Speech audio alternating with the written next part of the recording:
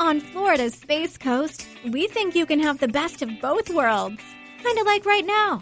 Driving, at your desk, maybe at the gym, but you're also grooving to some music. Visit us and you'll go to the beach and see a rocket launch. Or go kayaking and manatee spotting. It's all waiting for you on the only beach that doubles as a launch pad. Plan your adventure today at visitspacecoast.com. Apúrate a la venta del 4 de julio de Mattress Firm. Obtén una cama king a precio queen o una queen a precio twin y ahorra hasta $500 en Sealy. Además, obtén una base ajustable gratis con compras elegibles de Sealy, un valor de hasta $499. O compra Tempur-Pedic, el colchón más recomendado de América. Ahorra $500 en todos los colchones Tempur-Breeze y obtén un regalo instantáneo de $300 en accesorios para dormir. Solo en Mattress Firm. Se aplican restricciones. Para más detalles, consulte en la tienda o en mattressfirm.com. Hola, hablemos sobre racismo y clasismo. Nada más que decir. No dejen de escuchar. Cuando iba al colegio, una coordinadora acosaba constantemente a una de mis amigas para que se peinara, para que mantuviera su cabello arreglado. Yo no entendía la insistencia, o sea, ¿qué quería ella que mi amiga hiciera si su pelo era así, rizado y voluminoso? En ese entonces yo no era consciente de que ese afán por controlar su apariencia era racismo, ni de que históricamente a las mujeres afro se les critica por su cabello, por su estética. En el colegio nos hablaron sobre colonización, sobre esclavitud, pero nunca nos hablaron de cómo el racismo sobrevive hasta hoy, a veces camuflado en ese tipo de comentarios que pretenden ser inofensivos. Es que el manual de convivencia... Nada. Hoy con seguridad puedo decir que eso fue racismo, y a las cosas hay que llamarlas por su nombre.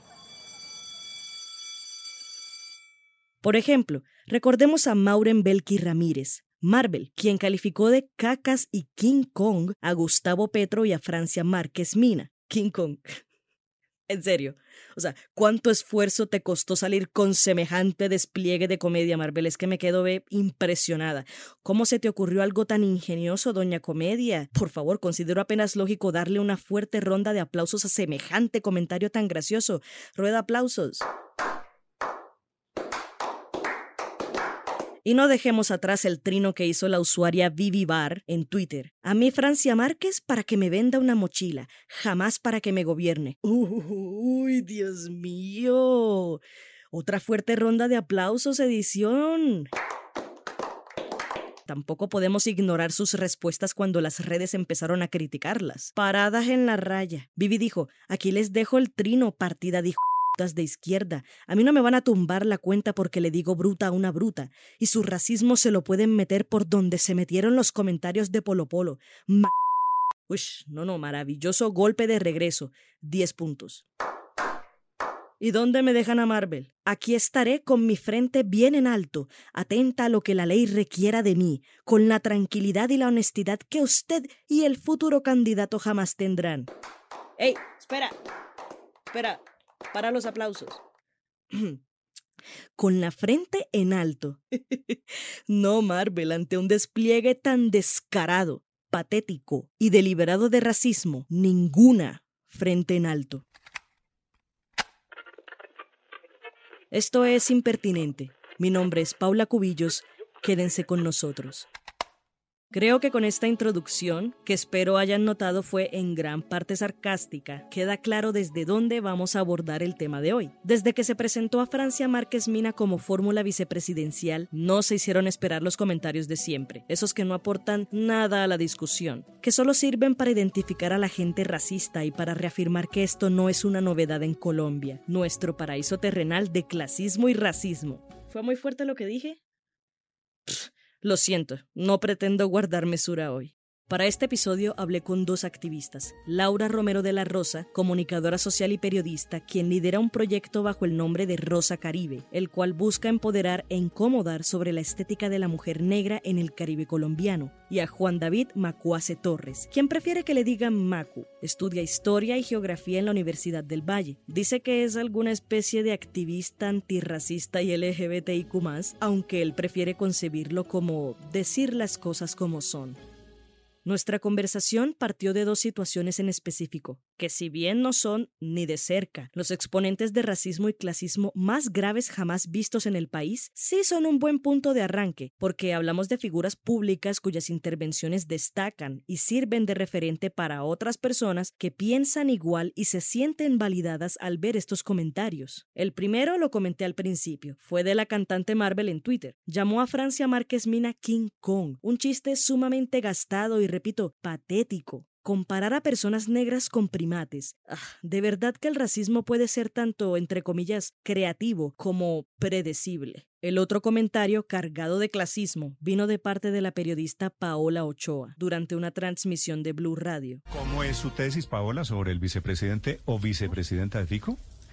Sabe que estoy pensando que yo creo que le va a tocar nombrar a un hombre. ¿Por qué? Y creo que es por eso, no, pues precisamente por eso es que Gustavo Petro nombró a Francia Márquez, porque la que ponga él, si llega a poner una mujer, Néstor, llámese como se llame, Dian Francisca, María Lorena Gutiérrez, en fin, cualquiera se va a ver muy mona, muy maja, muy estrato 6 comparada con Francia. Cuando uno habla de una mujer como Francia Márquez, creo que lo más importante es mencionar quién es, ¿no? Para poder entender por qué las reacciones de la gente ante su actitud, entre comillas, osada, atrevida, desafiante, ¿no? Desafiante y que está desequilibrando y está incomodando al status quo colombiano. Está tan acostumbrado a que no se le cuestione. Y eso es lo que representan personas como Paola Ochoa, como María Fernanda Cabal o como Marvel. Pero realmente los comentarios que ellas dicen no son comentarios muy alejados de lo que diría cualquier persona en la cotidianidad en este país, ¿no? Entonces, esos comentarios me parecen desafortunados y las posteriores disculpas, por ejemplo, de Paola Ochoa, también me parecen bastante descontextualizadas porque siento muchas veces que ante este tipo de situaciones racistas, pareciera que cuando las personas negras denunciamos actos racistas, como que se da a entender, muchas veces con las disculpas, que el problema es que las personas negras nos sentimos mal o nos sentimos aludidos con este tipo de comentarios racistas, pero no parece que el problema en sí fuera el racismo como tal, porque la discusión no es si nosotros nos sentimos bien o mal con el racismo, la discusión no es un tema de autoestima, la discusión es que independientemente de si yo me siento bien o no con los comentarios racistas, de si yo tengo la autoestima o no, de si yo estoy empoderado o no con el tema, estos imaginarios y estas ideas terminan convirtiéndose en estas barreras que impiden que yo pueda acceder a la educación, al trabajo o a puestos de poder y representación como lo son los cargos de alto gobierno en el país. Algo importante que señaló Maco en la entrevista fue el tema de las intenciones. En sus disculpas, Paola Ochoa insistió en que su intención era enaltecer a Francia Márquez Mina. No sabemos bien cómo, no me pregunten, pero bueno. Y el problema de este tipo de disculpas es que las intenciones poco o nada tienen que ver con el impacto de nuestras acciones. Ya lo habíamos hablado en el episodio La lupa sobre Amparo. Hay que dejar de creer que solo porque se tiene una buena intención y digamos que Paola Ochoa en verdad la tenía, uno queda blindado frente a cualquier represalia. No es así. Una disculpa verdadera empieza por el reconocimiento de que lo que dijimos o hicimos afectó a alguien, de que fue machista, homófobo, xenófobo, etc. Pero a ver, yo entiendo que no es fácil reconocerlo. Después de todo, el racismo y el clasismo están tan incrustados en nuestro tejido social que a veces parece imposible identificar discursos discriminatorios en lo que escribimos o decimos. Y de hecho lo vimos en la disculpa de Paola Ochoa, en la que afirmó que no supo ser lo suficientemente clara o no supo transmitir el mensaje que quería. Pero claro, eso no justifica nada. Aunque en Impertinente no somos jueces ni tenemos la última palabra, esperamos promover estos espacios de conversación que empiezan con el reconocimiento de que, a través del lenguaje, podemos perpetuar imaginarios hirientes, incluso si no es nuestra intención. Ahora, no quiero que parezca que esta es la primera vez que se habla sobre este tema o que evidenciamos este tipo de situaciones, porque el racismo y el clasismo no podrían ser más viejos, sobre todo en Colombia. No es que esto comenzó a existir en el momento en el que Francia Márquez es elegida como fórmula vicepresidencial, no, no son ideas que ya estaban aquí, solamente que no había habido como la oportunidad de que esto se visibilizaran o se mostraran tan ampliamente como está pasando ahora. Entonces, Creo que eso también hace parte de cómo hemos normalizado y naturalizado el racismo. Todavía es la hora y hay personas que preguntan por qué existe la Ley 70 que reconoce los derechos de las comunidades negras, raizales, afrodescendientes. Si es que quieren darle más derechos a estas personas. Y no, es que durante siglos, resultado de todos estos procesos de colonización, hay ciertos grupos sociales que hemos quedado en desventaja, por ejemplo, una ciudad como Cartagena, por motivos raciales y de segregación, etcétera, y eso se ve reflejado en los índices de, por ejemplo, seguridad alimentaria, por ejemplo, de desarrollo, de nivel de escolaridad, de acceso a buena salud, a saneamiento básico en general. Hay gente a quien todavía hoy toca explicarle esto con plastilina, y aún así no lo entienden. Justo al ladito de uno de los comentarios más nefastos de la historia, el de «es que quieren más derechos», se encuentra el de «¿por qué hay leyes que benefician a unos pocos si todos somos iguales?». Me resulta demasiado irónico y molesto que algunos y algunas se dediquen a pregonar la igualdad solo cuando un sector oprimido exige sus derechos. Ay, ahora sí todos somos iguales, ¿verdad? #AllLivesMatter. Entonces toca volver a investigar por qué ocurrió la esclavitud y por qué se exterminaron a varios pueblos indígenas en la época de la colonia. Seguro que no tenía nada que ver con una jerarquización de la raza, y seguro que hoy día no se ve. El racismo no es un periódico de ayer, y solo porque no te pasa a ti, no significa que no recibes una nueva edición todas las mañanas en la puerta de tu casa. La discriminación está incrustada en nuestro tejido social, mimetizada en la cotidianidad en forma de comentarios, gestos y acciones pequeñas que ayudan a perpetuar algo mucho más grande. A veces es tan difícil de identificar y a veces es tan difícil entender que el racismo, irónicamente, no discrimina a nadie. ¿Por qué lo digo? Porque los ataques racistas hacia Francia Márquez Mina se tienen que rechazar con la misma contundencia cuando van dirigidos a figuras como Miguel Polo Polo. Mira, lo que pasa con el racismo es que es una estructura, es decir, no es solamente, no son situaciones en particular, sino que es una estructura que hace parte de la organización como sociedad que tenemos y se refleja en cada escenario de esa sociedad.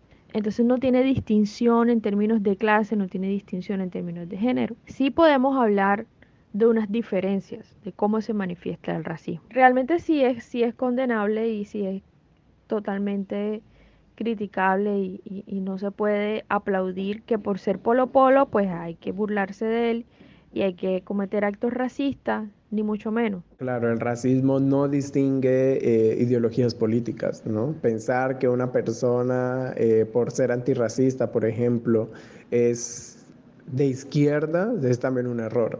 Porque sería entonces pensar que la izquierda en Colombia siempre se ha pensado el antirracismo y la verdad es que no. La verdad es que apenas en los últimos años hemos visto que la izquierda, por ejemplo, ha tenido una agenda en donde se incluyen los temas étnicos, en donde las problemáticas de las personas negras y afrodescendientes, indígenas, hacen parte como de esos discursos políticos. Realmente eso es algo como muy nuevo. También me parecen como muy desafortunados muchos de los comentarios que ha recibido Miguel Polo Polo, incluso de sectores de izquierda, ¿no? En donde el centro de la discusión no son sus planteamientos políticos, no es su liderazgo político, no es sus propuestas políticas, sino que es más bien su condición racial. No estoy de acuerdo con las posturas políticas de Miguel Polo Polo, pero eso no significa que frente a actos de racismo no lo voy a defender, porque es una persona negra que independientemente de que no compartamos los mismos ideales políticos, es una persona que va a ser víctima de racismo, ¿no?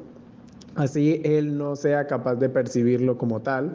Podemos compartir o refutar las posturas de Miguel Polo Polo. Con eso no hay problema. Es más, podemos hablarlo en una futura conversación. Pero el punto es que ningún ataque debería estar enfocado en su raza. Si lo haces o alguna vez lo has hecho, lamento informarte que estás cayendo en los mismos vicios que sueles relacionar a un solo espectro político, a ese que quizá no perteneces y que pasas criticando. Y tal como Marvel, no tienes ninguna frente en alto que mantener.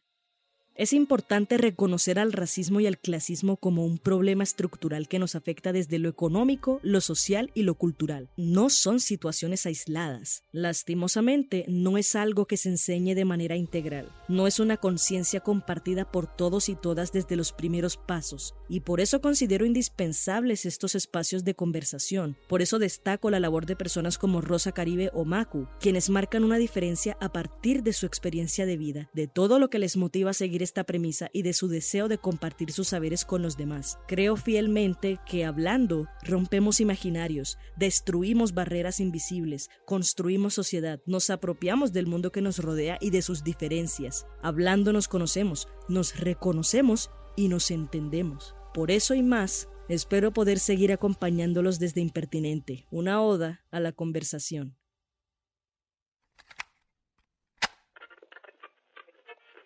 Este fue el episodio 22 de Impertinente, el podcast de opinión de El Espectador. Si quieres escuchar más, entra a www.elespectador.com o a tu plataforma de streaming favorita. Gracias a Rosa Caribe y a Macu por su participación en este episodio. Pueden seguirlos en Instagram como Rosa Caribe y Sor-Macu. La producción y edición estuvieron a cargo de Paula Cubillos. You know those cigarette butts that you see every day? They're made of microplastics and they line our streets and waterways. On California beaches, they're the #1 plastic you'll find. Over 35 years, cleanups have collected millions combined. But no matter where you see them, they're all getting smaller, eventually leaching into our food, our air, our water. The tobacco industry's to blame for all of the harm that they do.